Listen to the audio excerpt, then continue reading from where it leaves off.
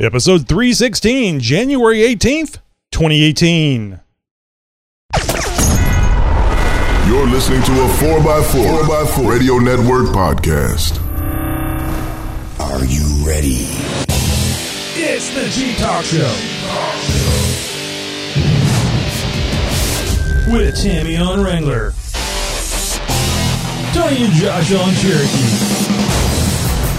So sit back, strap in, and brace yourself. Well, I just got to say good evening, Tammy. It's a great cold night here in Texas. How's things over there?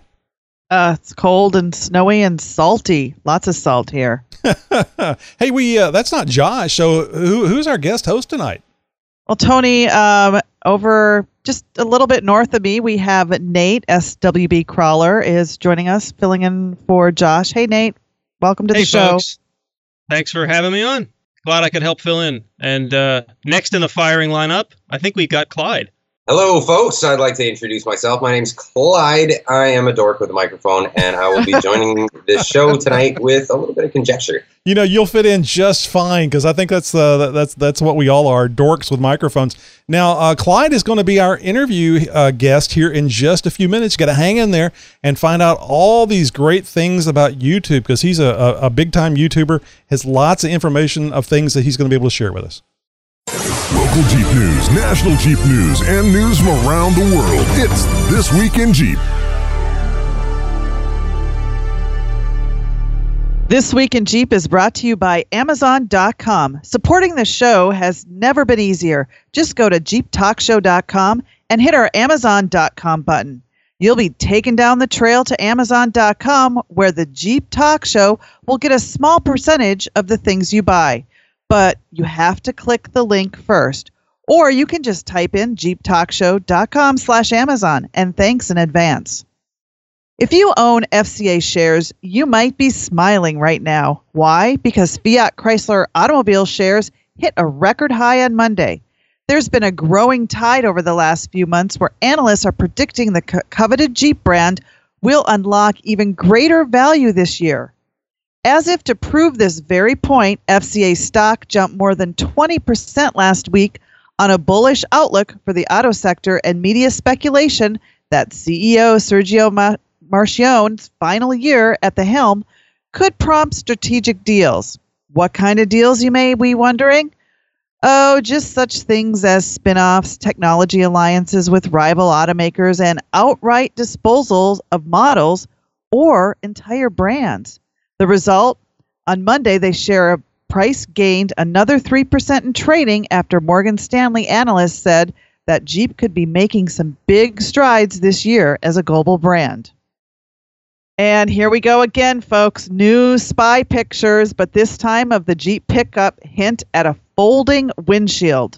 The automotive world and virtually every Jeep nut out there is focused on the yet-to-be-released new pickup truck that Jeep has planned for the 2019 model year.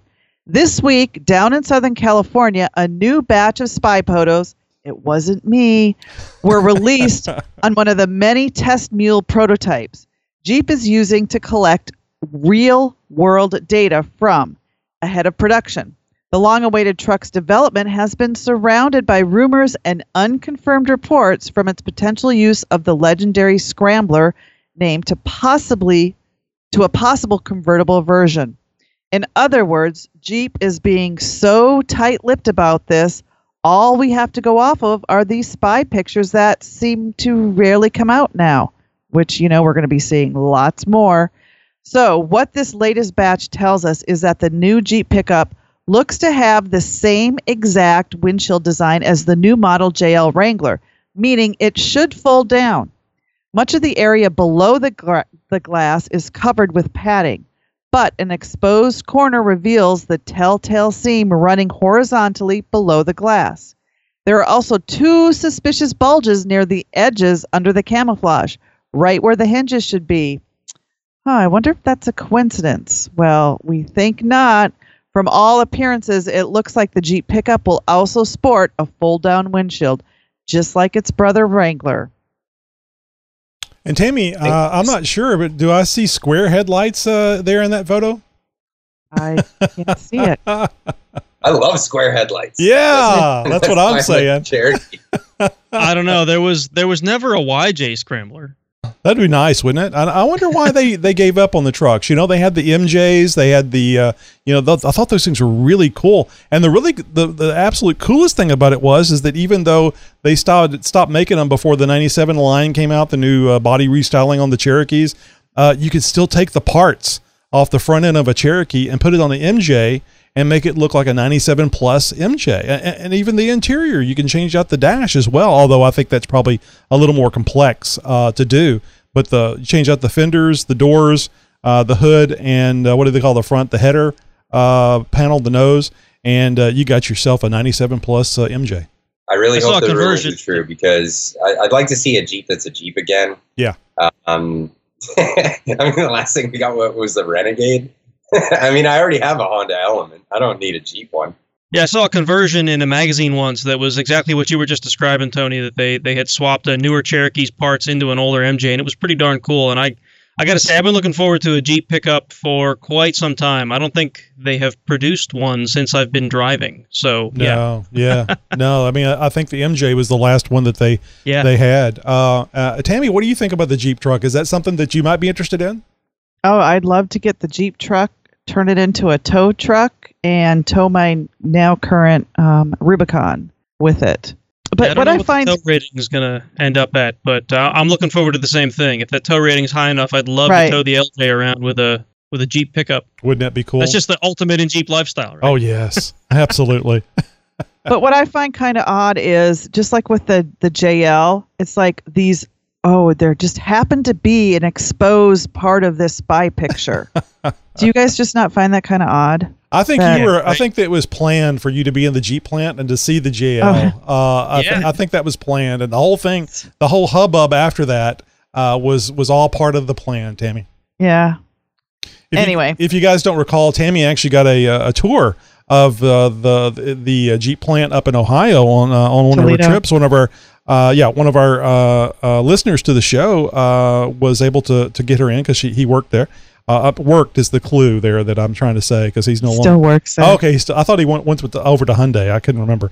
Yeah, anyway, that was a joke. Yeah, he was giving Tammy a real hard time because FCA was giving him a hard time. But it wasn't like she was snuck in. You haven't snuck into a house in years, I suspect, Tammy. No, at least no. your teens. I've snuck out, but not into. So that's on a prior episode. So just go back and listen to all the episodes and you'll catch it. It was a lot of fun. And Royal had a really good time giving you a hard time about him possibly losing his job because he gave you that tour. Hey, big thanks to all of you who continue to help out by submitting stories to This Week in Jeep. If you have something we should report on, or you have a response to one of our stories, be sure to let us know by sending an email to info@jeeptalkshow.com. Hey, and coming up later in the show, you remember him from the Pabst Boys Roadhouse, and you know him from Clyde's Soapbox. The Jeep Talk Show interviews the one and the only Clyde in just a little bit. There are a few brands in the off-road industry that have a worldwide reputation for being one of the best, most reliable aftermarket manufacturers out there. Next week, we'll be talking to Scott Frary from legendary ARB 4x4 Accessories. You don't want to miss this one, so be sure to subscribe. In the meantime, we want to hear your suggestions for guest interviews here on the show. Drop us a line and let us know who you'd like to hear in the next Jeep Talk Show interview. I don't know about you guys, but I am really excited about talking to somebody from ARB. That was a great get. Whoever got that guest, thank you very much. Each and every one of you can help us get the word out. How would you like to be directly responsible for our success? Well, I mean, more so than you are listening now. Just start posting all about us on those Jeep groups, and you're a member of lots of Jeep Facebook pages, so just go there and post about it. I mean, don't do anything that'll get you kicked out, but if you want to give us a mention here and there, nudge nudge, an occasional direct people to our site to download our free app. It will really help spread the word. So now we're in episode 32 of Jeep Tips, airing down. I'm giving Part 9. Part 9. I'm giving Steve a hard time. But this is some great information about airing down and airing up. So we're in part 9 of Airing Up. And I think that you guys, if you've been following along on this, you'll find this just as interesting as the prior ones. I mean, how interesting is it to have an AC compressor doubling, or actually he's got 2 compressors, one for AC and then one for the air compressor. So to actually use that for a air generation device. I know it's not new, but Steve was the first one that I ever spoke directly with about it. And I thought the idea was really cool. You get so much air out of it. Anyway, here's part 9 of Airing Up. Hi, this is Steve 4.3 LXJ with another Jeep tip. And today we're going to continue our series on airing up your tires. And we're going to talk about some more serious air for your Jeep vehicle. The subject of today is the York 210 air conditioning compressor. And these are air conditioning compressors that are different from every other compressor that is around. All of our air conditioning compressors that we use are radial compressors. They've got pistons in a circular configuration, and they use a wobble type crankshaft to make them go up, in and out horizontally. The York compressor is a vertical 2-piston air compressor with a regular crankcase that is very, very similar to any oiled air compressor that you can buy, except that it does not have any cooling fins on it. It's a blocky affair that has a crankshaft that you can buy components for to make it work on your vehicle. And these compressors are available at Kilby Enterprises. They're kind of a outfit that is specialized in onboard air for a long time, and I've bought stuff from them. They have gone away from Sandon air compressors to the York for various reasons. And one of them being that the York compressor, you can put oil in the crankcase, and if you let them block off one of the little oil ports, it'll act just like a regular compressor. So the trick then is getting adapter brackets and the clutch pulley and all of this stuff. And basically, they offer a kit that will pump that 11 cubic feet per minute that I can do with my Sandon air compressor, Sandon AC compressor / air compressor. It'll do the same job, and you can do it with all new components, and it'll run you for a complete kit between $1,100 and $1,500. They're a nice system. There's no doubt about that. They don't take much smarts to run. Just keep oil in the compressor and they're going to work. If you're going to use the Sandon compressor, you're going to have to kind of monitor it and so forth. But this one is more of a no-brainer. They're available with all the brackets and everything that you need to mount them for most Jeep vehicles, starting with the AMC 304 360 V8, and I'm assuming that their kit is going to work in any of the Jeeps that use those motors, as well as the CJ5 and 7. And you can get them for Wranglers with 2.5 liter and 4 liter engines. You can get them for the newer Wrangler JKs, also with and without air conditioning on both types of vehicles. And they're a complete kit, and they're a nice kit, but they're expensive. Remember that you can get the Warren power plant with the winch with a 12,000 pound winch, let's say, for about $1,850. So for $300 more, you get the winch with it. So you have to make a judgment call here about which kit you're willing to fork out that kind of money for. So it's available. It's a great kit. I've seen a York compressor jury-rigged on a Jeep, and it worked fine. And didn't have the high rev feature like I have, but it worked just fine. We pumped up some tires with it. And so it's another option that you have. For now, I'll say goodbye, and we'll see you on the trail. Next time, we're going to talk about power tanks. Wow, just a wealth of knowledge. Hey, Clyde, do you have onboard air on your, what is it, 93 Cherokee? I do. What did you do? How did you accomplish that? I actually converted the air compressor for the AC into just a regular air compressor. So instead of going from, one line to the other in a closed system, it went from open air, like sucking air into the compressor, and then run it into a reservoir tank. Which actually I fabricated a bumper in the rear to act as the tank. So I would think that if you had somebody tailgating you, not on the trail but out on the road, you could actually overpressurize that tank and scare the hell out of them. There you go. You're not overpressurizing that. I mean, it's thick wall tubing. Maybe put a freeze plug in it. You're only ever running like 150 pounds into the tank, and then you regulate it out. And the system works very simply. You just need to run off the clutch on the actual compressor wheel, run that off to a power source, and have it on a switch in the circuit, obviously fused, and then through a pressure regulator. So it'll be on at about 90 psi, and then shuts off at 150 or so. I can't remember. Did you actually do a video on that? I did. It was like my first video ever. Yeah, I was thinking it was. And when you mentioned the onboard air using the AC compressor, I only know two people that have done that. That's you and Steve. So that's pretty.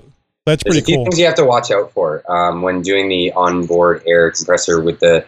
I wanted to do a video about this actually because I burnt the pump out.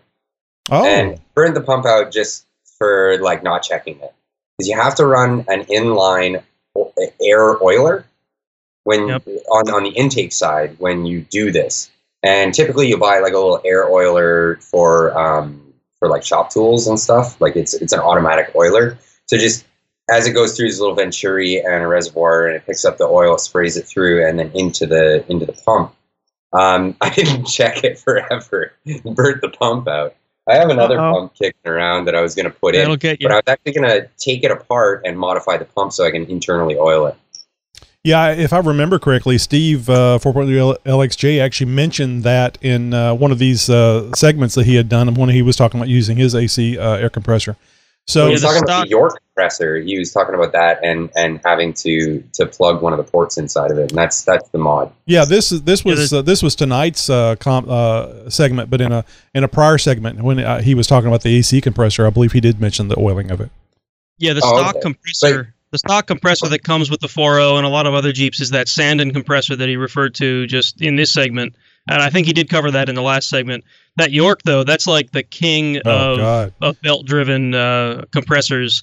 And Kilby Enterprises, man, I haven't heard that name in forever, but they are like the name in pre-built kits to slap a York into your Jeep. Way back in the day, I don't know if it's still owned by the same guy or not, but the guy who opened the place, Brad Kilby, was on a forum that I was on. I was able to pick his brain directly about various onboard air systems. Just a wealth of knowledge. That guy knows his stuff. Yeah, there's some really cool systems out there, and I'm not saying that you should do what I did. I mean, I did it because I wanted to do it on the cheap. If you're willing to spend money on a system, I'd even look above piston pumps.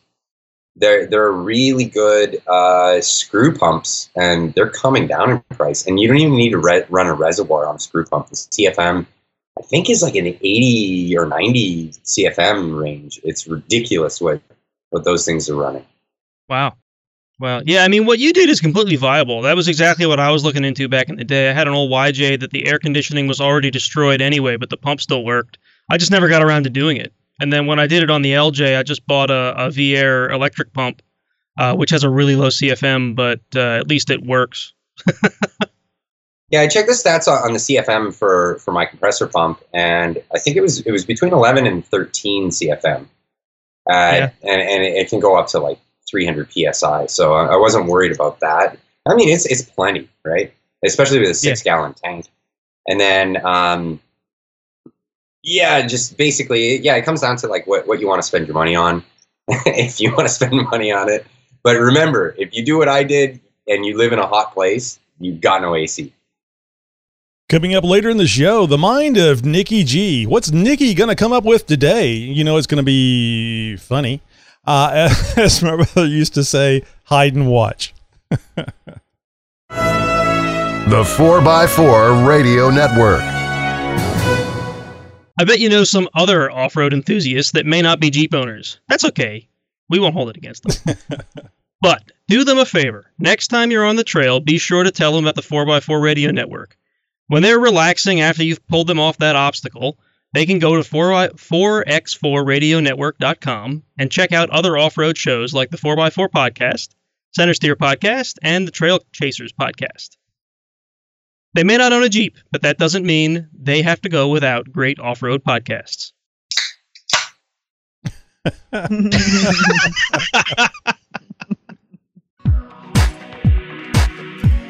Shut up and listen. Shut up. So shut up. You don't shut up. Shut up, Shane. Hey, shut up and listen. It's time for Wrangler talk. It's time for Jeep Mama. I still love listening to that, Open. So once again, my Jeep is salty. It's disgusting. It's gross. I can't wait to go rinse her off again tomorrow. And I know Nate and I know Clyde probably can relate to this.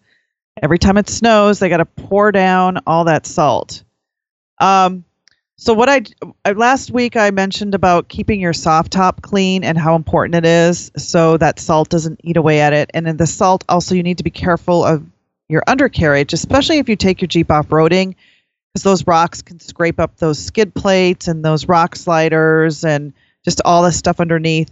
And I just wanted to quick share what I do to prep before the winter season and after the winter season is I'll go under my Jeep, and I'll clean it up really good, and I'll look for any spots that have been scraped. And you can start to see the rust even after a month or so.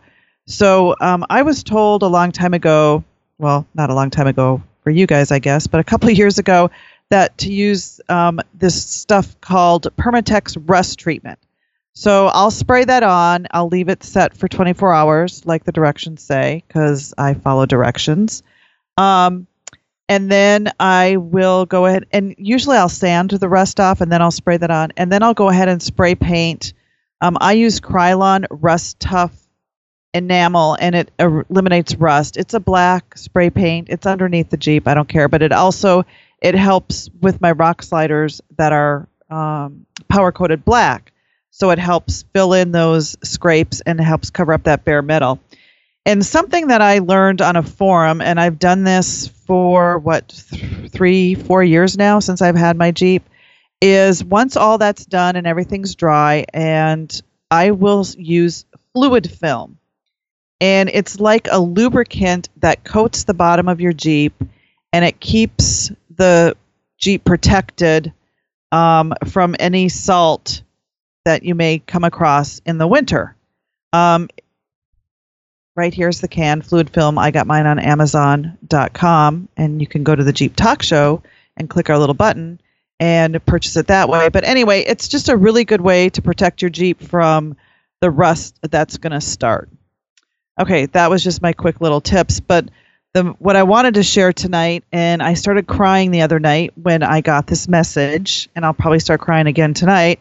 But a new Jeep mom, less than probably a year-old Jeep mom, sent me a message, and she said, I love watching your videos. I bought my Jeep a year ago and only started off-roading in October. My husband could care less, and I have met a few people so far who have been really great, but I didn't know a single person who did anything like this before I decided to go. She went to Women's Wheeling Day at Roush Creek. I have many fears of really doing anything by myself that I'm slowly trying to conquer. Your posts convinced me that this is something I can totally do now. Now I'm driving across the country for Easter Jeep Safari in Moab all by myself. I won't ever grow or learn if I don't push myself, but I just wanted to thank you so much for your efforts in posting like you do. So I just wanted to say to anyone out there listening, that you don't have to have somebody in your passenger seat with you. You don't have to have a group of friends to go Jeeping with, because this community is so fabulous. You can just start getting on Facebook on the finding Jeep clubs, and the people are amazing, and they'll welcome you in, and they'll help you, and they'll guide you when you're off-roading. And the group of people that I have met are fabulous. Nate is one of them. He took me to AOAA, and he opened his group up to me. And I just want to say, if you're out there and afraid to go wheeling because you're by yourself, because your spouse won't go with you or your friends won't go with you, just reach out to the Jeepers and we'll welcome you in. That's a great story, Tammy. I just got to say, I promised myself I wouldn't cry, but I just... Shut up. It's just so sweet. That's exactly how my family reacted to me when I was reading it to them. I'm like, tears are streaming down my face. They don't understand. It's amazing when you say something or you put something out there, because it's scary doing that, because people can ridicule you, make fun of you, talk bad about you not being able to pronounce words like me. And, just to continue to do that, continue to put yourself out there, it's absolutely wonderful whenever somebody reaches back to you and says, you made a difference in my life. So it's great. It's just really cool. Now, truth be told, you mentioned Nate showing you around at, what is it, AOBO 304? Yeah. And, I put this out here for everybody to understand this. Nate is actually guest hosting tonight because Tammy made a deal for him to be a guest host because of all that help he gave him. It wasn't. It was not approved by me, but I'm a great guy, so that's why he's here. Oh, I get it. I had nothing honestly, to do with it. That story, it is great, and I've been in this sport for 15, 20 years already, and I had a similar experience when I started. Not that someone had ushered me into the Jeeping community, but the Jeeping community was welcoming when I showed up.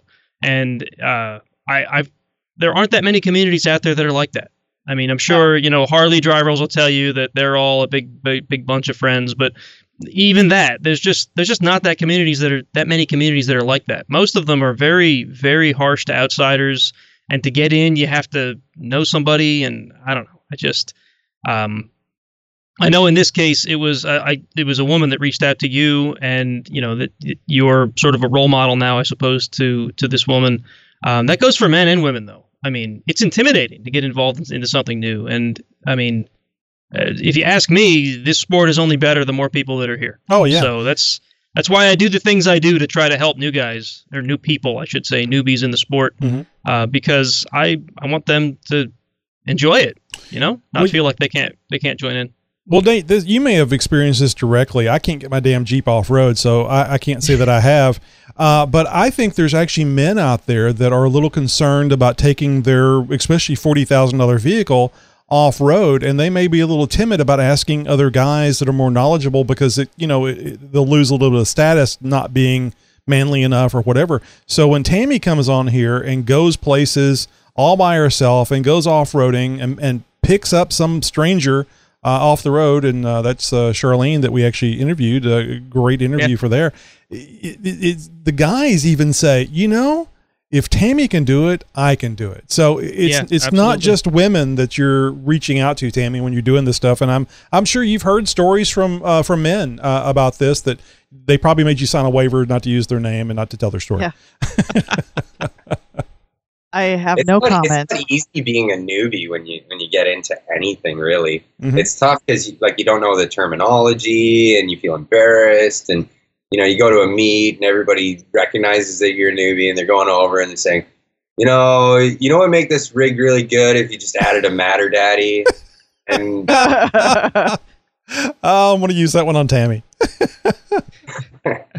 And yeah, it's tough. It's tough. So I get it. I get it for sure. Yeah. So it's, sorry, go ahead, Tony. I was just going to say, that's one of the things that we try to do here is make sure, I love giving people a hard time, but I hope the overriding sentiment you get from the show is People should be able to ask questions. They should be able to share their stories, and they should have, the newbie questions, because none of us knew this stuff until we knew it. And we found the right individual or the right group or whatever to take us under their wings, and we learned it. So hopefully you're getting some of that from here on the show, because nobody's going to make fun of you here on the show. We know you're out there, but we don't have any direct access to you. Yeah. Hey, is your check engine light on? Well, coming up later in the show, Tony has what you need to know to troubleshoot and clear that code once and for all. And hey, if you're looking for a source for Jeep tech info, how-tos, and a gathering of fellow like-minded Jeepers, then head on over to our forum, jeeptalkforum.com. Once there, you can engage with other Jeepers, ask questions, get answers to your build questions, check out show and shine and off-road pics, read about events, modifications, and even find a selection of written transcript from segments right here on the Jeep Talk Show. And if you're worried about how you'll be treated, don't worry. There's no flaming, no making fun, and of course, no such thing as a stupid question.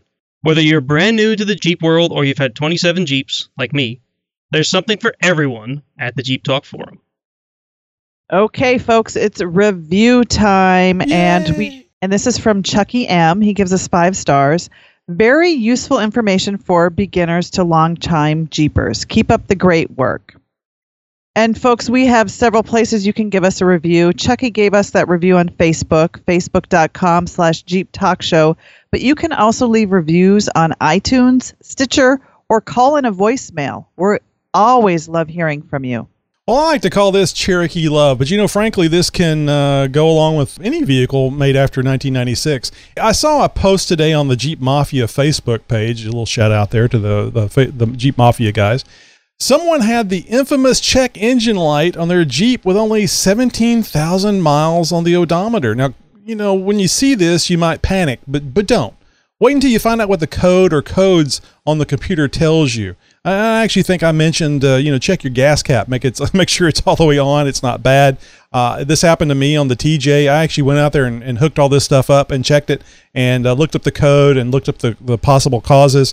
And it said gas cap. I got out and looked 2 feet behind me, and the gas cap was hanging off the nozzle. My wife had forgot to put the gas cap on again. Now, if you go over to Amazon and look for Bluetooth OBD2, look for that little short bastard. Probably says Elm 327 on it. Plop down your $12 and order it. In the meantime, jump over to iOS or Google Store and download a little app called Torque. This application will allow you to read from that OBD2 interface and display those codes along with the other information from your Jeep. Once it's paired, you start up the Torque app. Not only will the app tell you the code, but you'll be able to look up what the code means and with possible repairs you can make. You can even clear that check engine light. You will have to have a 1996 or later vehicle, as this is when OBD2 started. Oh, and this isn't just for use on your Jeep. Any 1996 or newer vehicle you can use this on. So most people have something other than a Jeep, right?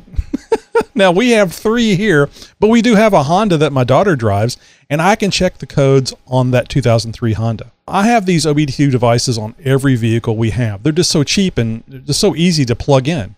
And it's just too easy to ask a computer, hey, what's up with that check engine light? I think once you have this magical power, you'll like it too.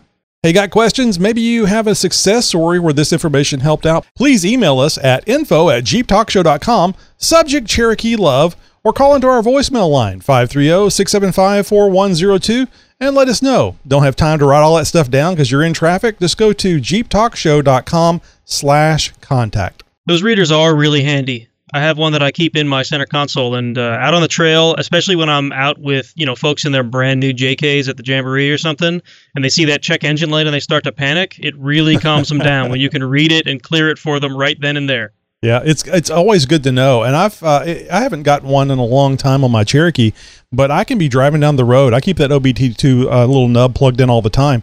So if a check engine light comes up and I'm driving down the road, I can pull up that thing very quickly and see if it's anything I really need to be concerned about. And 9 times out of 10, and Nate, maybe you've had different experience, and Clyde, 9 times out of 10, it's really nothing serious. I mean, if everything sounds right and it's functioning properly, it's probably just some little fault that may even clear on its own. Yeah, in my cases, it's usually been, I hit the water too fast and something got wet. You just got to wait for it to dry out. OBD dongles. Yeah, I deal with those a lot at my work.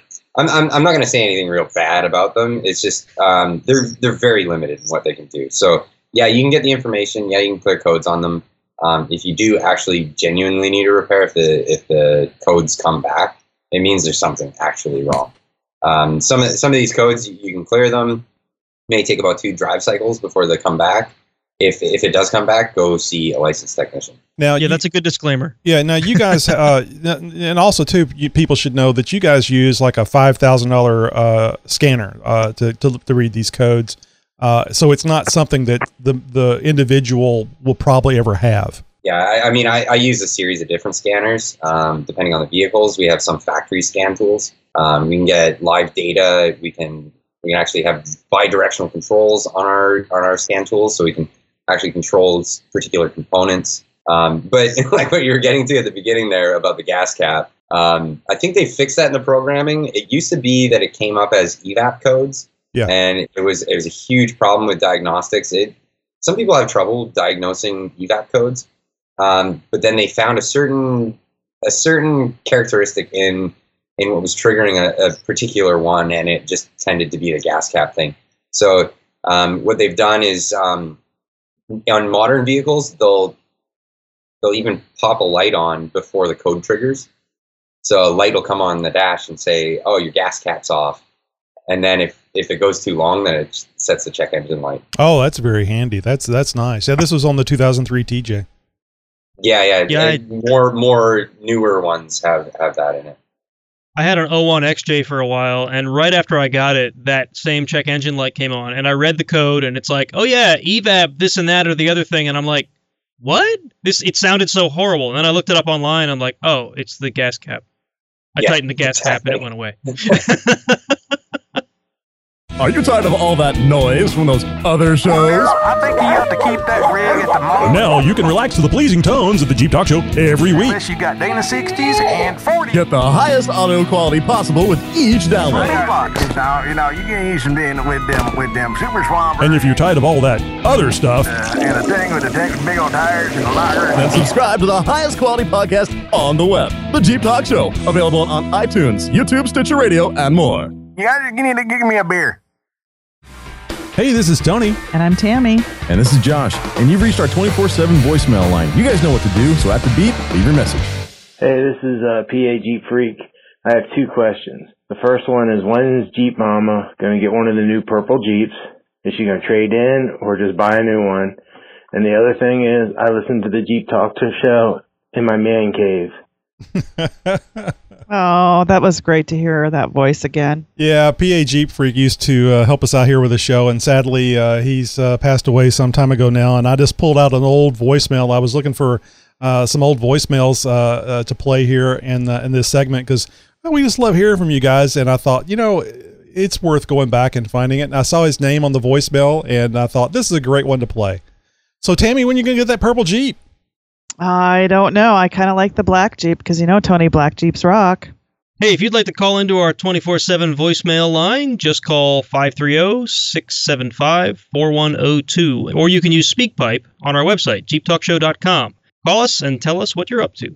From around the world.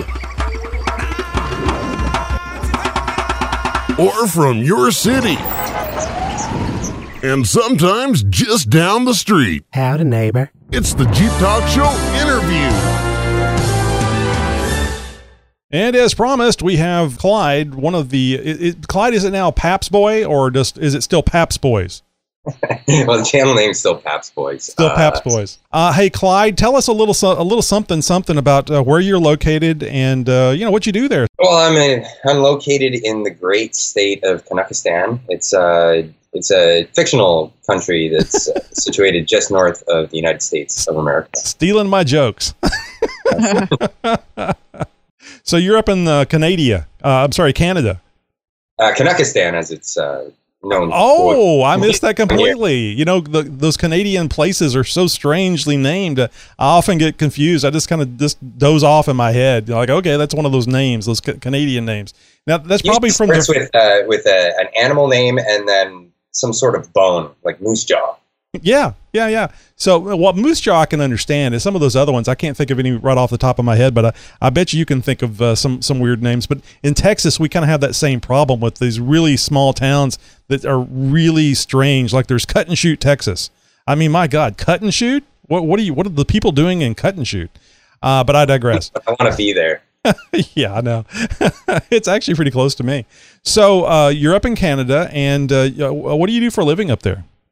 I am an automotive technician up here in Canada.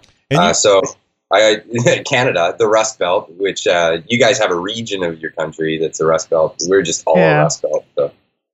So it's an interesting career choice, that's for sure. So do you have your own shop, or do you work with a bunch of other guys, or how does that go? Oh, I like most technicians, I work for an employer. So I work in a small independent shop. It's right here in town, so it's nice having no commute. I can imagine. Yeah, it's a shop of 4 guys now? Four technicians and then service writer staff. So do you work on just pretty much any kind of vehicle, or do you stick with one particular kind? Well, I work on pretty well everything, but talents ensue when you get used to a certain kind of vehicle, or just when you look at the type of people that work in the shop. If somebody isn't very good at something, somebody else will make up the steam. I work with a couple of older technicians, so I end up doing a lot of the heavy duty stuff. Is that a Canadian law, or is that just something you do because you're supposed to? I think it's just a courtesy for like the old guys that are just they've done it for so many years. Yeah, you give the young blood the big heavy stuff. What's a heavy job? Well, anything in like the F350 or 3500 series pickup trucks kind of thing, vans, big heavy diesels, and people who put stupidly big rims on dumb cars. So I kind of think you're kind of famous, maybe on YouTube or something. Do you have like a little garage that you do some videos out of, maybe? Well, yeah, this is my garage, otherwise known as the Roadhouse on my more popular channel, the Pabst Boys Roadhouse. And of course, this is my number one prop in my videos. Oh, we see that everywhere in all your videos. Yes. And we hear it too. And Clyde's referring to a Pabst Blue Ribbon can. Since I couldn't see him, I knew exactly what he's talking about, because it's his one and only prop that is common on every video. Yeah, it is. And there's usually lots of cans involved. Right. So, Clyde, do you feel guilty about promoting drinking in your videos? No.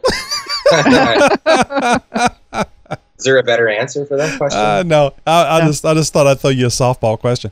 So let's just go there. Now, it used to be you were doing regular videos for under the Pabst Boys name, but you're not doing really so many or any of those videos anymore.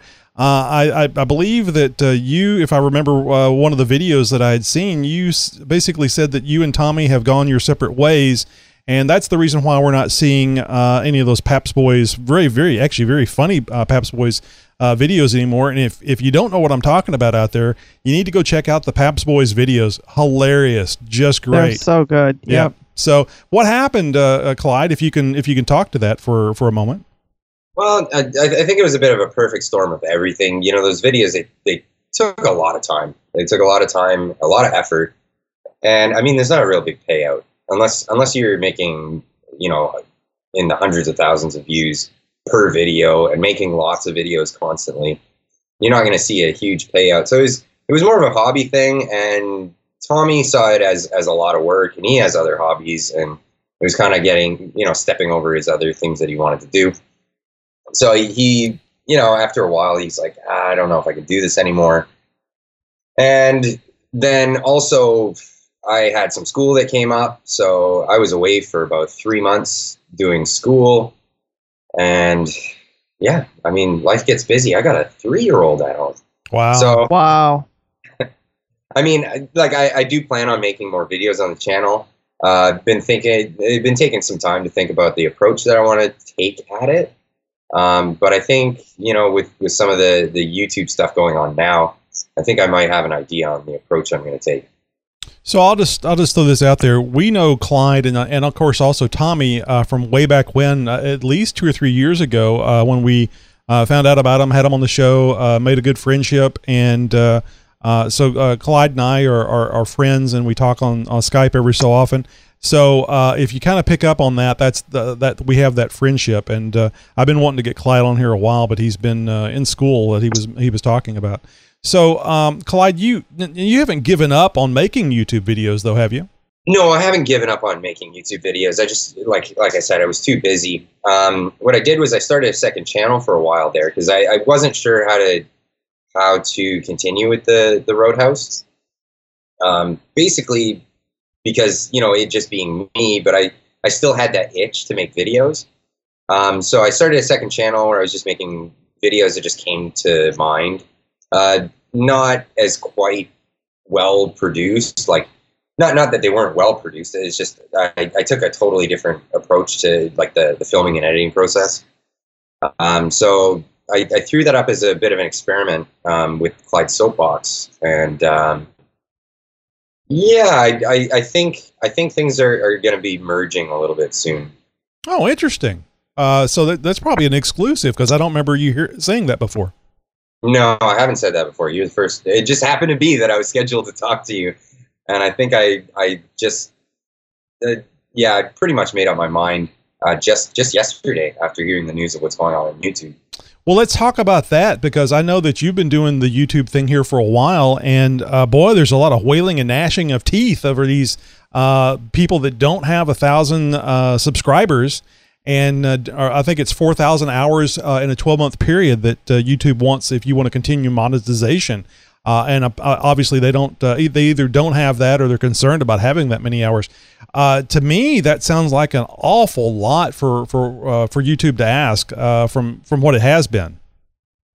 Well, it is what it is, right? So the thing is, like, this isn't the first time I've gone through this with my second channel. Like my second channel on Clyde Soapbox, when I first set it up and I got monetization rammed through real quick because I'm with a network, and I got them to just apply all the stuff from my other channel to that channel.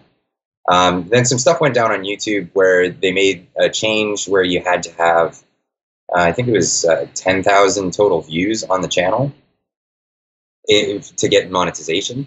So they took my monetization away.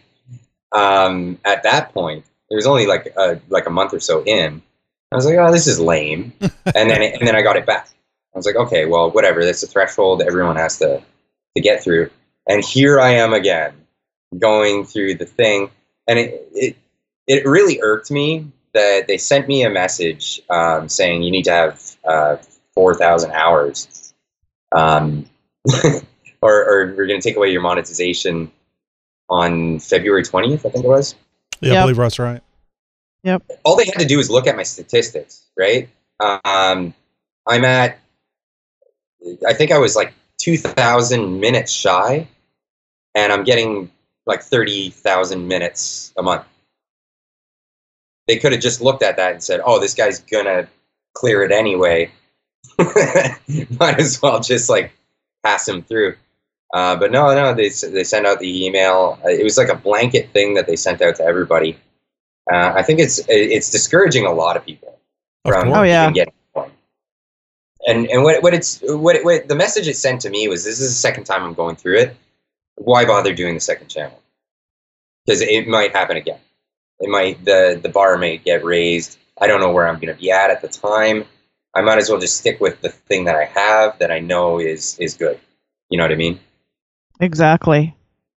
I'm pretty disappointed because there's a lot of small YouTubers that I actually follow. They're friends of mine now because I met them through YouTube, and a lot of them are discouraged, and a lot of them are thinking about just giving it up, and it's sad. Well, and I understand they're trying to weed out, the like the people who are putting up videos that aren't really theirs, and streaming CNN live when they're not supposed to, but it's really hurting the little guys who are just working hard to put their videos on. Well, that's the thing. It's not going to hurt those people anyway. People that stream CNN live, you get 4 days of streaming and a decent sized audience, and you're going to already pass that threshold really quickly. I mean, it's really hard for the small YouTubers, and especially like guys like me that make videos that aren't big long videos. I do a lot of work to shorten them up so that they're short and entertaining, right? Exactly.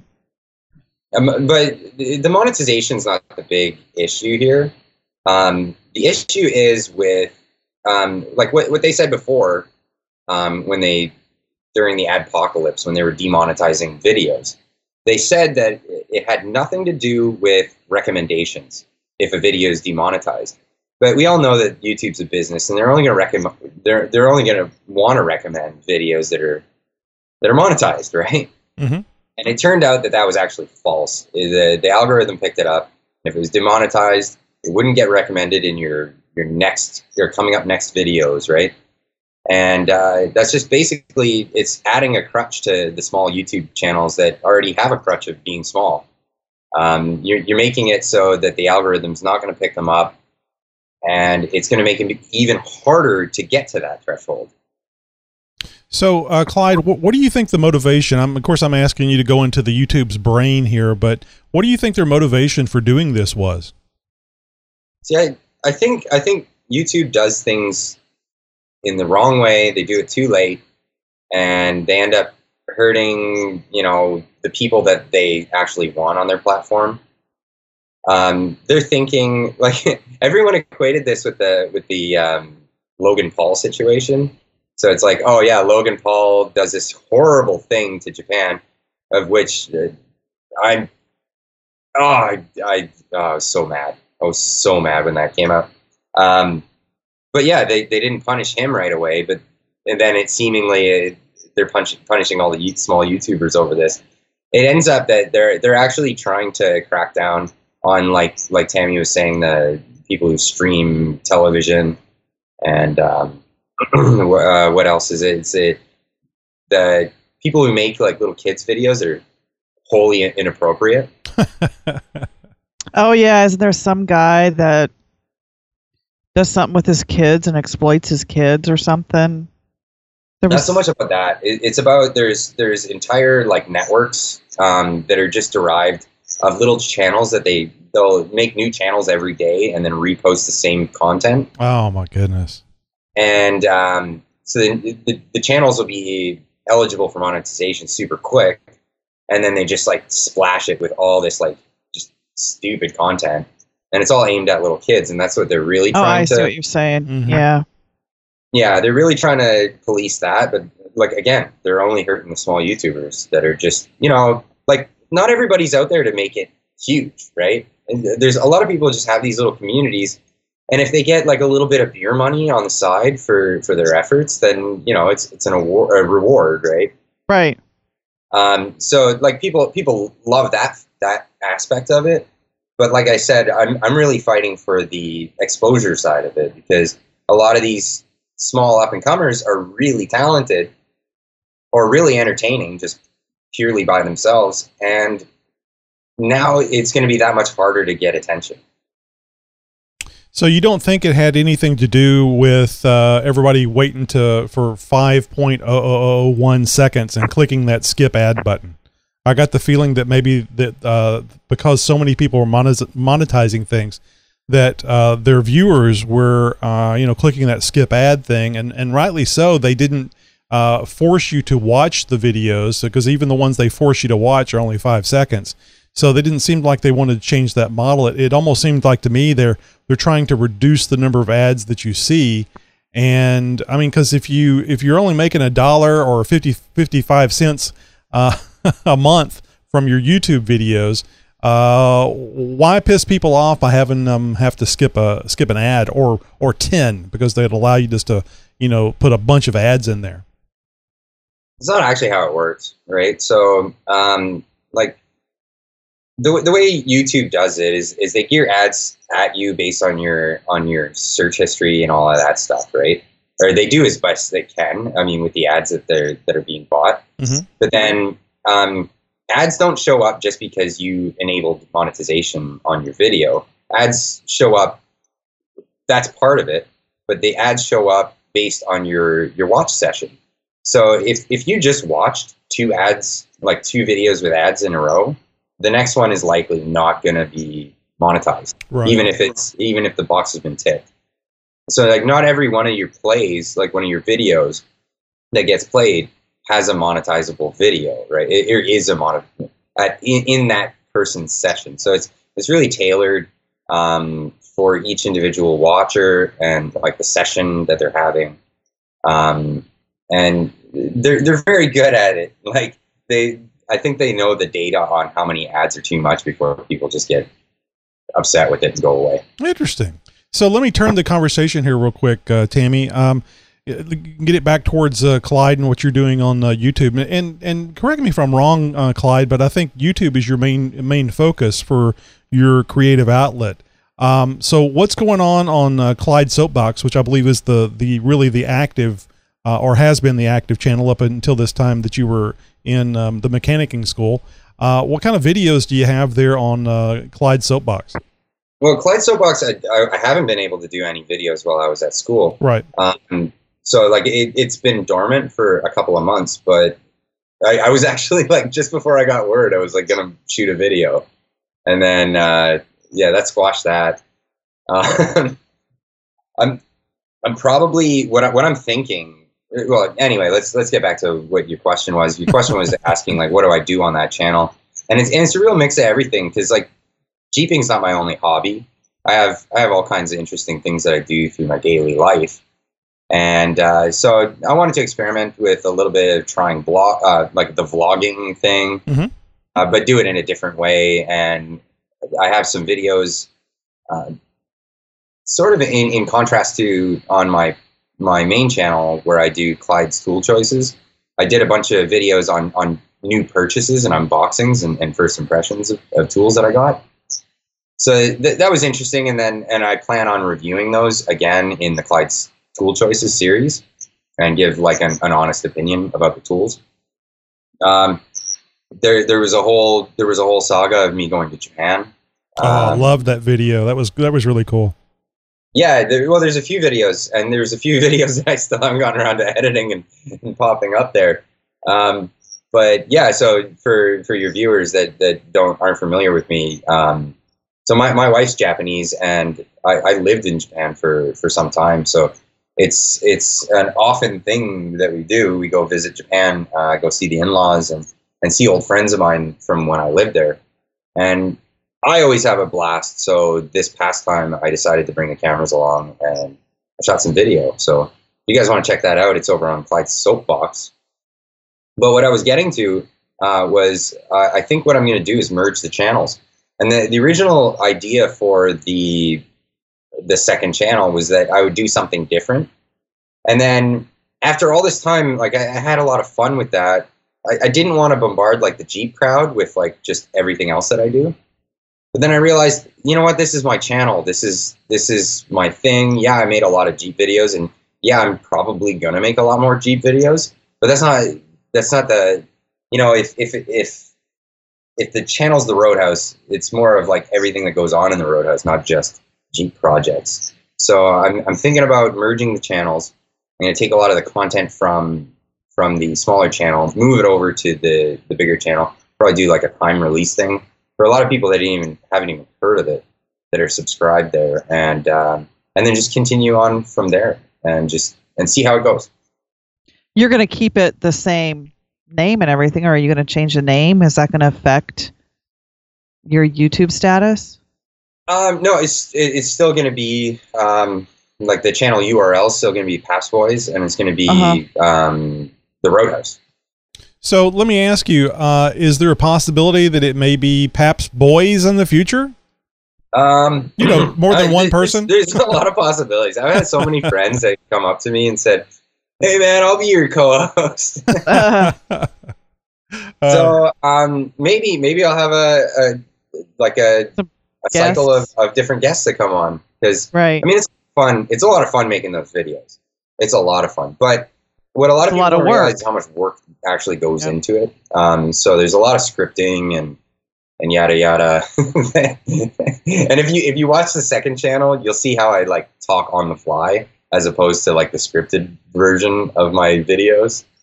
So yeah, there's a big, I don't know if it's a stark contrast, but it's a bit of a difference. I think that it is, and actually that's one of the things I was going to mention. If you go over to the Paps Boys channel and look at some of the older videos where it's Clyde and Tommy, you can tell that this thing is very well produced. It has a lot of effort put into it, and I think that's one of the reasons why it shines so good. I mean, it was definitely funny, but those things, I don't think those funnies came easy. It was something that you really had to work at, and like you said, scripting, and it almost seems like you would do storyboards or something to get all the shots and things right. It was just the way it was laid out was really good, and frankly, I really miss the antics that you two guys came up with. Yeah, the antics were good, but you know, like all good things usually come to an end. I mean, it's really hard to step up your game and keep doing the same thing and make it funnier and funnier and funnier and more outlandish, right? Yeah.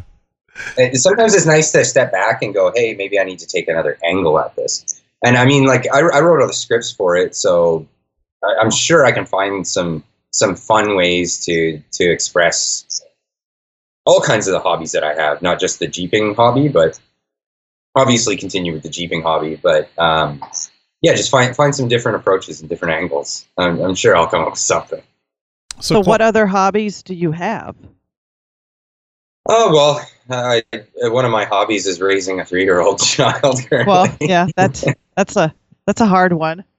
Yeah, and well, like I like having friends over. That's something that I do. I also do political podcasts on another channel of a friend of mine's. If anyone's interested in that, it's as Direwolf Media. Every Saturday night we do a political podcast.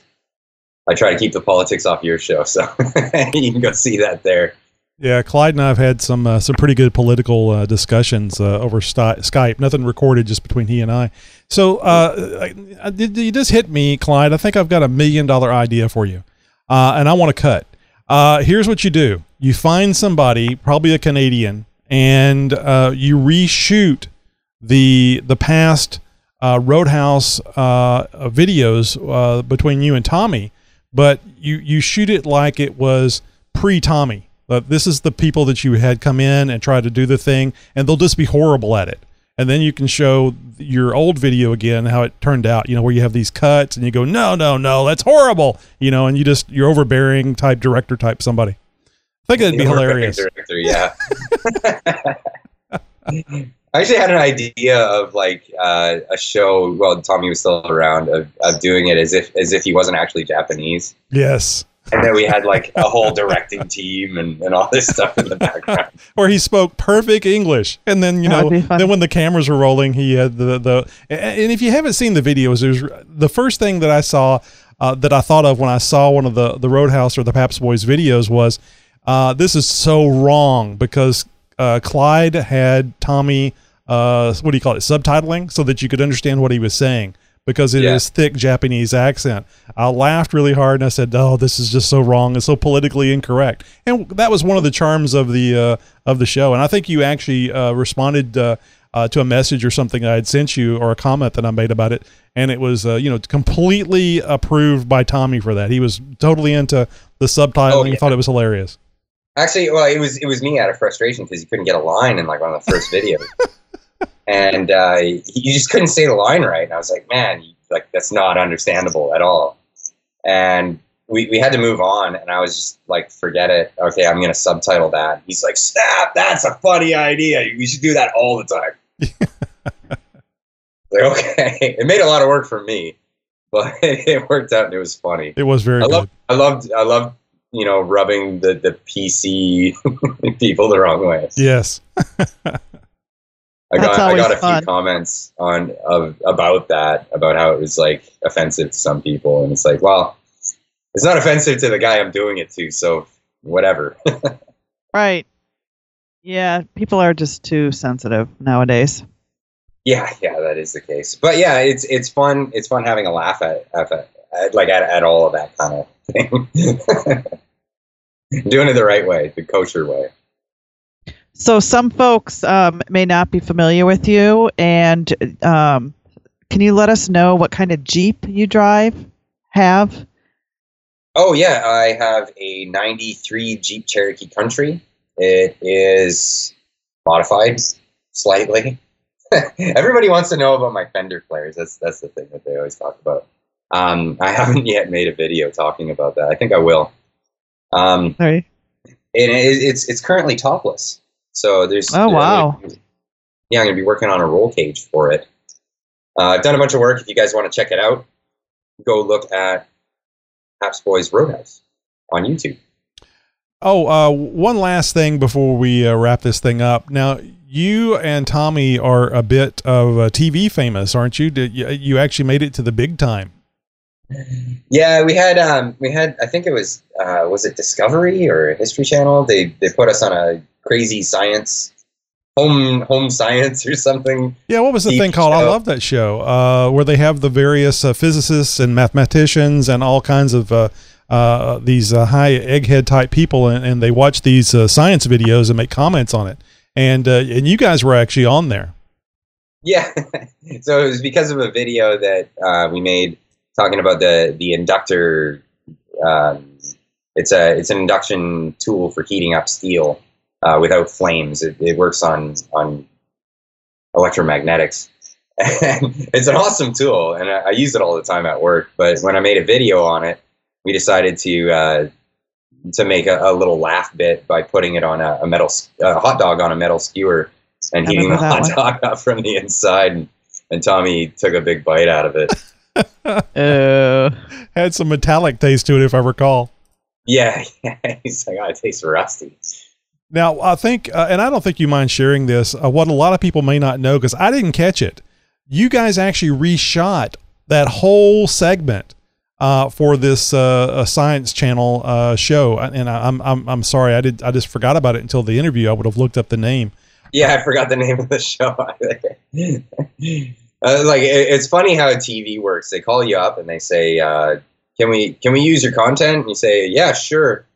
And they say, "Okay, well, here we got a check coming in the mail." Okay, thanks. And then they want you to reshoot it. We can't get rid of the music. Do you have the original files? No, I dumped it. Well, can you shoot it again?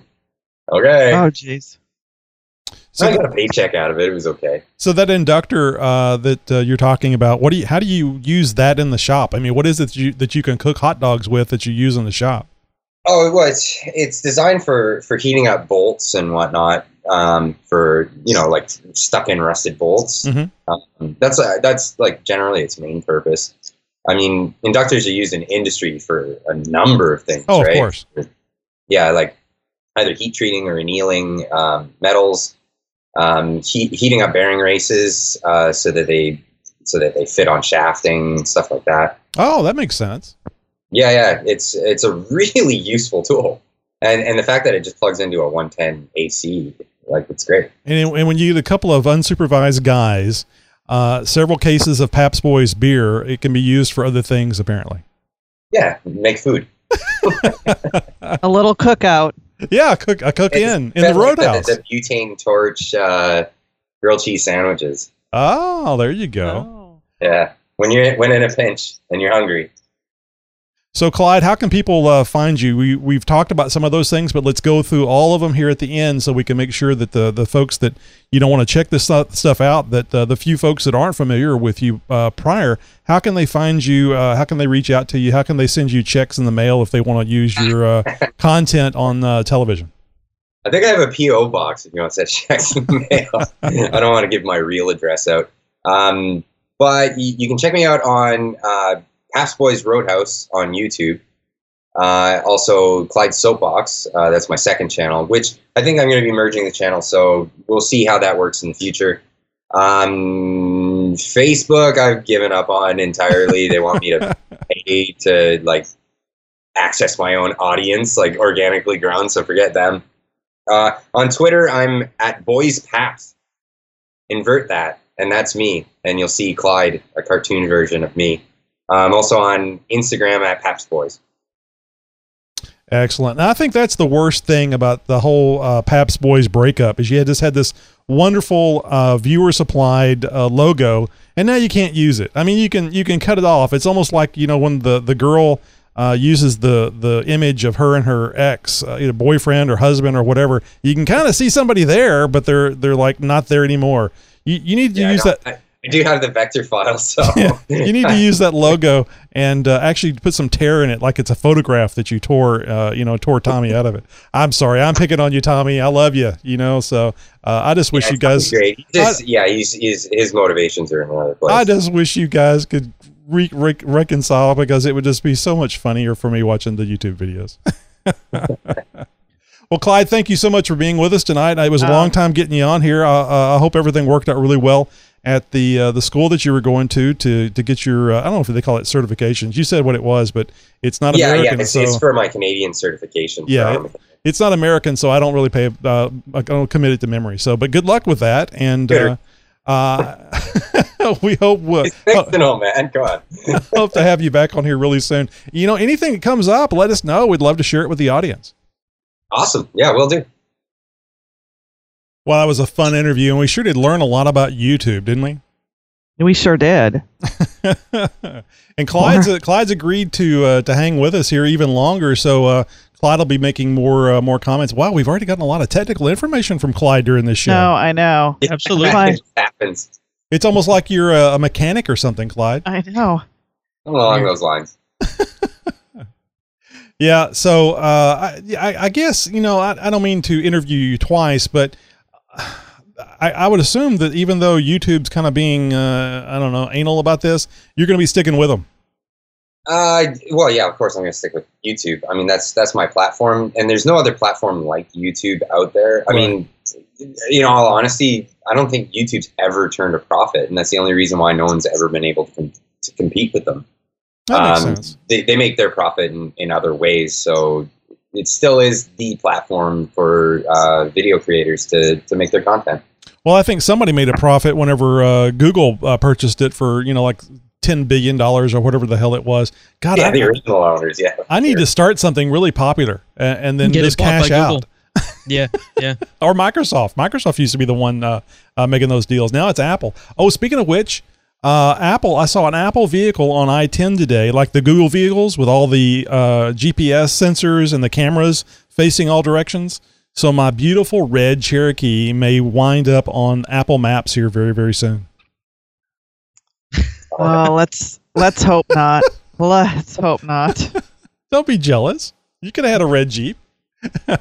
There are websites dedicated to the crazy things that the Google streetcars have picked up. I could only imagine someone making a website dedicated to the Jeeps that the streetcars have picked up. Wouldn't that be nice? That would be really cool. There you go. That's your thing you could start, Tony. Yep, there we go. And then it's mine. I got that. And then sell it to Apple. And then Nate would sue me. It'd be like the whole Facebook thing where 5 guys start Facebook and only one guy comes out on top. Right. Anyway, great interview with you, Clyde. Thanks a lot, and thanks for continuing to stay here with us. Thanks for having me. Hey, if you have suggestions for a guest interview, drop us a line and let us know who you would like to hear on the Jeep Talk Show interview. From the mind of Nikki G. Hey, this is Nikki G, and I gotta say, Josh, I enjoyed your discussion on shocks, but I've got to disagree with you. We don't need all that technical mumbo-jumbo jargon stuff. The easiest way to get your shock is to just grab a fork and stick it in the nearest electrical outlet. You want a short shock, you just don't hold on to the fork as long. You want a long shock, you just really grab onto that fork. And enjoyed hearing back from Kelly and how her Voice of Jeep thing is going. And I appreciate her saying that everybody at the Jeep Talk Show has a nice voice. Although she didn't mention me by name, I'm sure she was thinking about it. And inspired me. I would like to become the voice of Reynolds aluminum foil. So when you crinkle That's aluminum fitting. foil, instead of it making that crinkle, crinkle, crinkle sound, I would like it to say, Nikki G, Nikki G. And Tammy, I went to the Carolina Trails Off-Road Uwharrie Invasion last year. Brian and his club, very good people. They really bring home the term Southern hospitality. I had a blast. I plan on going again this year. I have not signed up for it yet, but I'm going to go do it right now. Yay. And I'll see you out there. Cool. All right, boys and girls, I will chat you later. You have a good one. Bye. You are talking about the nonsensical ravings of a lunatic mind. Was that Wilder? That's Wilder. For a copyright violation, no, it wasn't. It was a No, absolutely not. Yeah. Nikki G has found my YouTube channel, and I just want to thank him for his colorful commentary. It is colorful. And Nikki G's awesome. I love that guy. Yeah, he's great. Yeah. Tammy wanted to get rid of him. I said no. She was overrode. Did not. But that's exciting. I'll get to wheel with Nikki G. Oh, just meeting Nikki G would be a blast, I think. Yeah. Oh, yeah, it'll be fun. So normally this part of the show, I do a product review. This isn't really a review, but a cool new product that I'm going to share with you guys. Brian over at Route 16 shared it with me, and I'm going to get a sneak peek at this product in May when I go to that Uwharrie trip that Nikki G was just talking about. And it's called the Beast. It's a 2-ton big wheel off-road jack, and it was the winner of the best off-road / 4-wheel drive product at SEMA this year. And it's from Pro Eagle Designs, and they're the manufacturers of the best high-performance road jacks. And you can go check out pictures at www.proeagle.com. And it's a really cool jack, and it's something that I would love to have. However, I need to sell some more Legos to Steal and get sell. this. Yes. Has a full-length steel skid plate to prevent sinking on the sand and damage to the internal components. 8-inch adjustable extension with a rubber grip pad to lift high-clearance off-road vehicles. So perfect for those lifted Jeeps. Detachable aluminum handle that fits into an optional mount. High-capacity, non-pneumatic composition wheels for durable, high-capacity lifting. Sealed ball bearings for smooth rolling and operation in dusty, sandy conditions, and a 2-year warranty. And I'm hoping we might have some pictures and audio on next week's show. Like I said, Brian took it out at Uwharrie, and they tested it out, and he might have some audio for us. And folks, don't forget, you can always find any of the links that we mentioned here in the show in our show notes at jeeptalkshow.com. Man, that thing actually looks really skookum. I was just looking at pictures on Google Images, and I'd suggest that for anyone who's got like a cracky asphalt parking lot in front of their shop, or even like if there's, because I hate when I have to pull out a shop jack into the parking lot when I'm at work, because it's just a racket and the steel wheels and all that. Just looking at that, like that's a selling feature right there. It's like it's like being the shopper that got that one basket with the wobbly wheel, pushing it through the thing, and you go, "Oh God, I need to go get another basket." Nope, I'm gonna keep going. Those little wheels surprisingly get stuck on just about anything. This latest little pebble, and you can't move your jack around.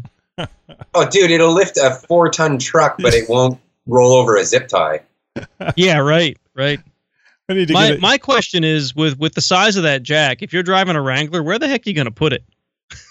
Oh, I know how to pack, so I could fit it in there. Yeah, well, you've got I meant a Wrangler, like a little Wrangler, a little 2-door, a JK. Like, yeah, in the back of the LJ, I could probably fit it, but a standard TJ or a 2-door JK, I think it'd be tough. I'll just do my standard thing, the standard thing that I say. A man will make it fit, Nate. A man can make it fit. I'll just put it right on the driver's seat and sit on it. There we go.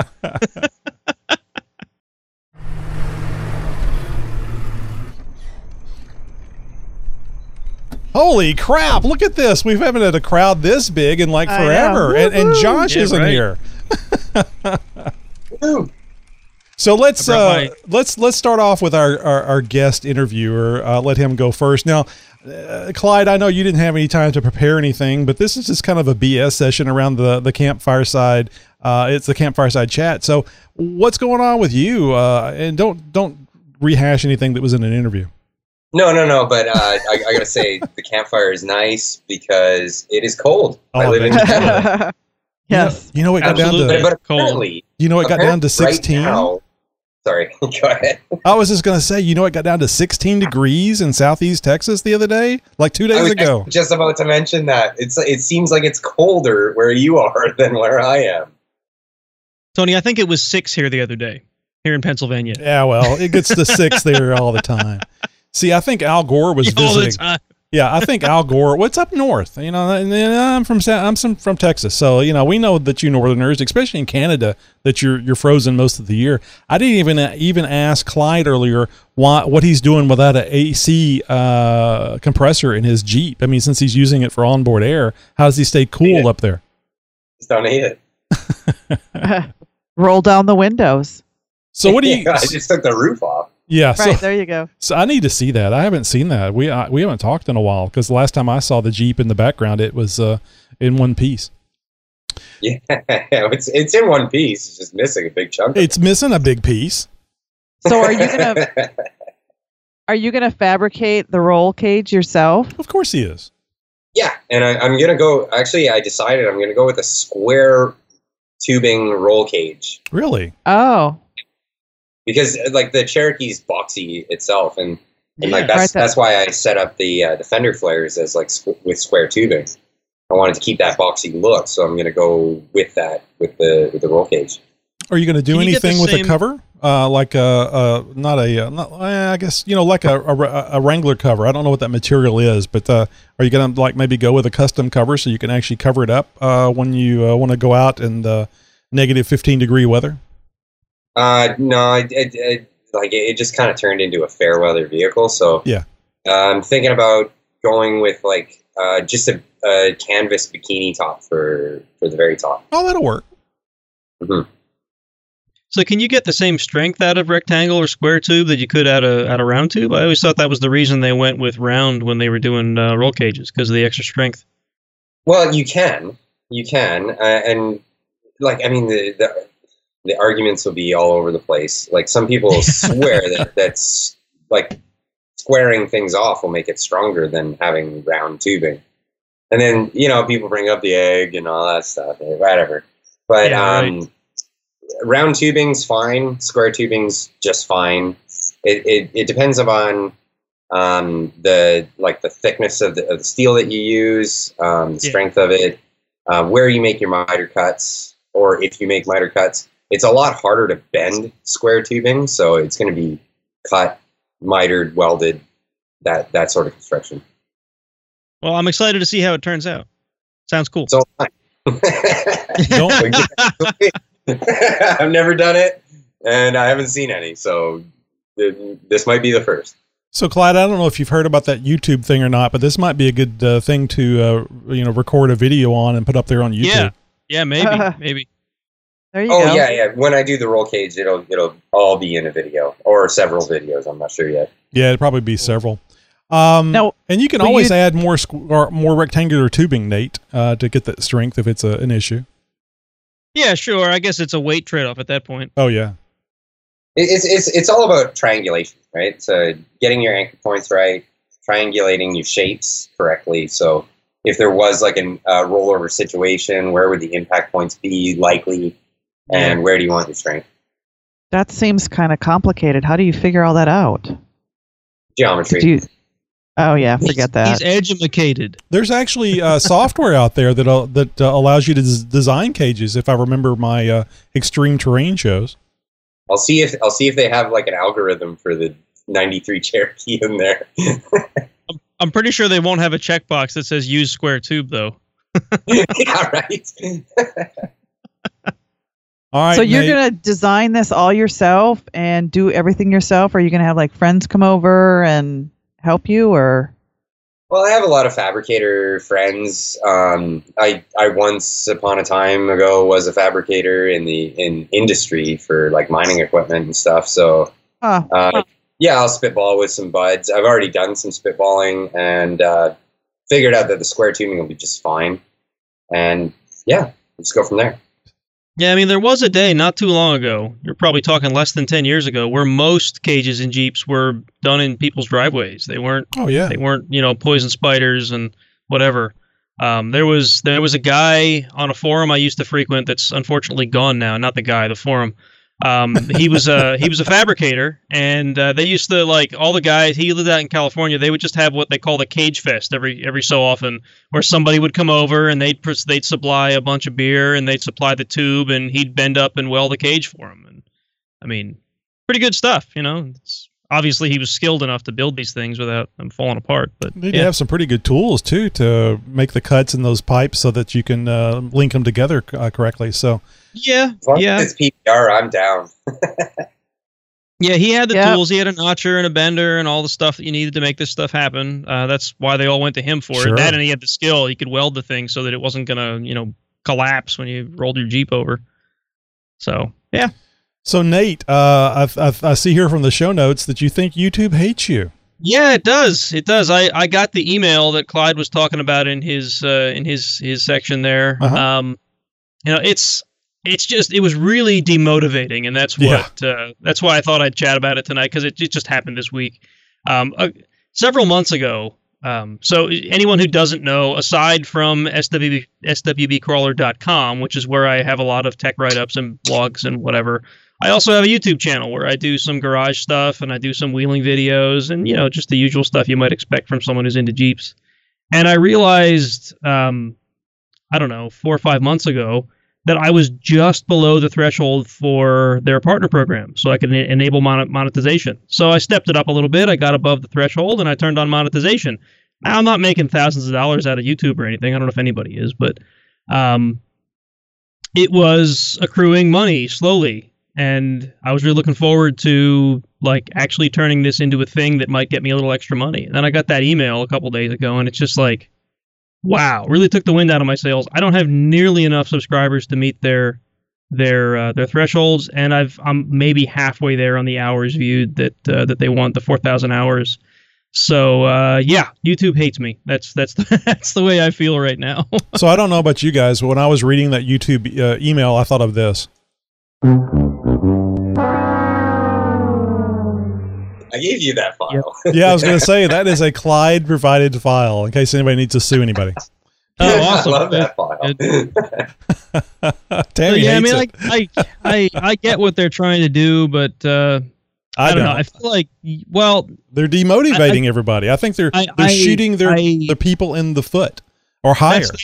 That's where I'm getting to, right? So I get that they're trying to cut out the cruft because they've been under a lot of pressure lately for people that are putting up offensive videos, people that are putting up videos that are targeting children are they really new to the internet? Are they just brand new to the internet and offensive stuff on the internet? Oh my God.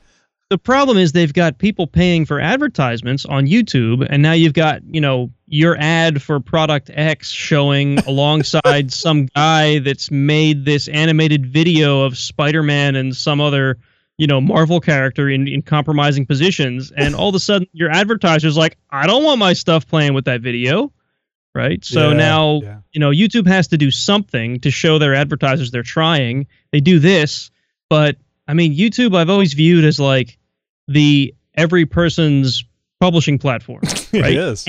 Anybody who can make a video can publish it on YouTube, and that's what they're good at. And now all of a sudden, I can make money on these little videos that I'm making as long as I make videos that are worth watching. So cool. That's exactly the boat I was in. I was surprised that all of a sudden I can make money off the videos I was making, and it motivated me to make more, right? If you go look at my YouTube channel, in the past 6 months, I've probably produced more videos than I have in the several years that it's been in existence. And now it's just, why am I doing this? Why should I keep doing it? Yeah, keep doing it. I mean, I intend to, but just looking forward to that income. That's all. Nah, income's money. I mean, there's other ways to make money off of YouTube that I think are more profitable than the way YouTube's business model is. I mean, you could always get into makeup. That seems to be a very popular thing on YouTube. Makeup videos. My wife watches those things all the time. She's just watching people putting on makeup. I'm like, what are you doing? Oh, this is cool. This is all these cool. I'm like, okay, whatever. Her and my daughters are there watching these, whatever. I know Tammy's going to say, ooh, but blackhead removal and impacted earwax from the ear. Oh, it is. It's horrible. That's weird stuff. That's there too, though. It's just so damn interesting. Crushing stuff in a press. That's like huge. I've seen those, and they get expensive stuff too, like expensive electronics and whatever, and just crush them in a press. Will it blend? I like Will It Blend, where they take the brand new iPhone and put it in the industrial grade blender and just chop that little thing up into dust. That was great advertising. That was Blendtec that made that channel. Oh, was it? Yeah. Awesome. All right, Tammy. So you're getting kind of anxious. I see here from the notes about new badges. So you must have additional room on your Jeep now. Yeah, actually, somebody posted on Facebook this. The trail rated badges on our Jeeps. Somebody sells them. I know no one's really can watch this, but they're these metal trail rated 4x4 with a little mountain, and it's all black, and it looks exactly like the ones on your Jeep. They're a little bigger. Well, somebody painted the inside of it green, and I'm like, oh my God, I'm going to do mine in purple. Sure. So I went online and I bought two badges, and I'm going to paint them purple, spray paint the whole thing purple, and then you take a black pen and highlight the word trail rated and the mountain and 4x4. So we'll see how good my artistic skills are. But I just think it's just more purple I can add to my Jeep. Well, we could put that. We can put that into the show notes. Just take a picture of that and send it over the Dropbox, and I'll put it in the show notes for everybody, and they can see it that way. There you go. And then you can follow me on my blog as I try to paint. I'm a horrible painter, but you bought two of them, so that's good, right? And you can always start over. I think they make some paint remover. It's a kind of a chemical thing that'll make that stuff peel right off. You just got to make sure it doesn't damage the. It looks like it's metal. It looks like it's pressed metal. Yeah, it is. Or you can use an inductor tool to heat up the metal behind it. That's true. There you go. Oh, very good. And cook your meal at the same time. I can have a hot dog. Burn all the adhesive off the back of the thing so it never sticks to your Jeep. Yeah. All right. Well, that's it. Thanks a lot for being with us tonight, Clyde. It was great having you here and a great interview. But let's get into some Wheeling Where. Wheeling Where, yes. Sorry, I'm excited to tell you all about this one. This is where we talk about what events are coming to your neck of the woods and around the nation. The 12th annual King of the Hammers. And I got to say, I love watching this race every year. King of the Hammers is considered the toughest one-day off-road race in the world. It's the largest off-road race event in North America in terms of both competitors and spectators. It combines desert racing and rock crawling, and has expanded from one race to a series of 5 races held throughout the week and takes place each February in Johnson Valley, California. Hammer King Productions is pleased to announce the 12th annual King of the Hammers KOH Week will commence with Hammertown opening the public on Friday, February 2nd, 2018, and will continue through Saturday, February 10th, 2018. The actual King of the Hammers race will take place on Friday, February 9th, 2018. All races from 2017 are expected to return for 2018, including the Everyman Challenge, KOH UTV race, King of the Motos, and the ever-popular Shootout. For more information, visit ultra4racing.com. Hey, folks, and don't forget to go over to my blog and follow me on my Jeep journey. That's www.jeepmama.com. And you can also go over to my YouTube channel, The Jeep Mama, and I have a new vlog called Jeep Mama's Garage. It's nothing like Clyde's garage, though, believe me. So just don't compare us. And hey, Nate, where can people find you? Sure, you can find my site at swbcrawler.com. You can find me on Twitter at swbcrawler, and I've also got a budding YouTube channel, though I'm not cool enough to have a custom URL. You'll just have to search for swbcrawler. Hey, Clyde, folks. Clyde, where can people find you? Yep. So I'm kind of all over the place. I'm sparse. I'm on Facebook, but I ignore that anymore. I'm on YouTube at Pabst Boys Roadhouse at YouTube. I'm also at Clyde's Soapbox. You can find me on Twitter at BoysPabst, at Pabst Boys on Instagram. Also, if you're interested in political commentary, I'm also on Direwolf Media. Podcasting since 2010. Let me give one more shot here. Sure. I did read these earlier so I could get through these, but it's nerve-wracking. Whatever it is, it's nerve-wracking when you're actually trying to perform. And you're reading someone else's writing. Yeah, exactly. Try to think of baseball. I got to be careful what I say to you after that because it's going to end up in an outtake. I know it.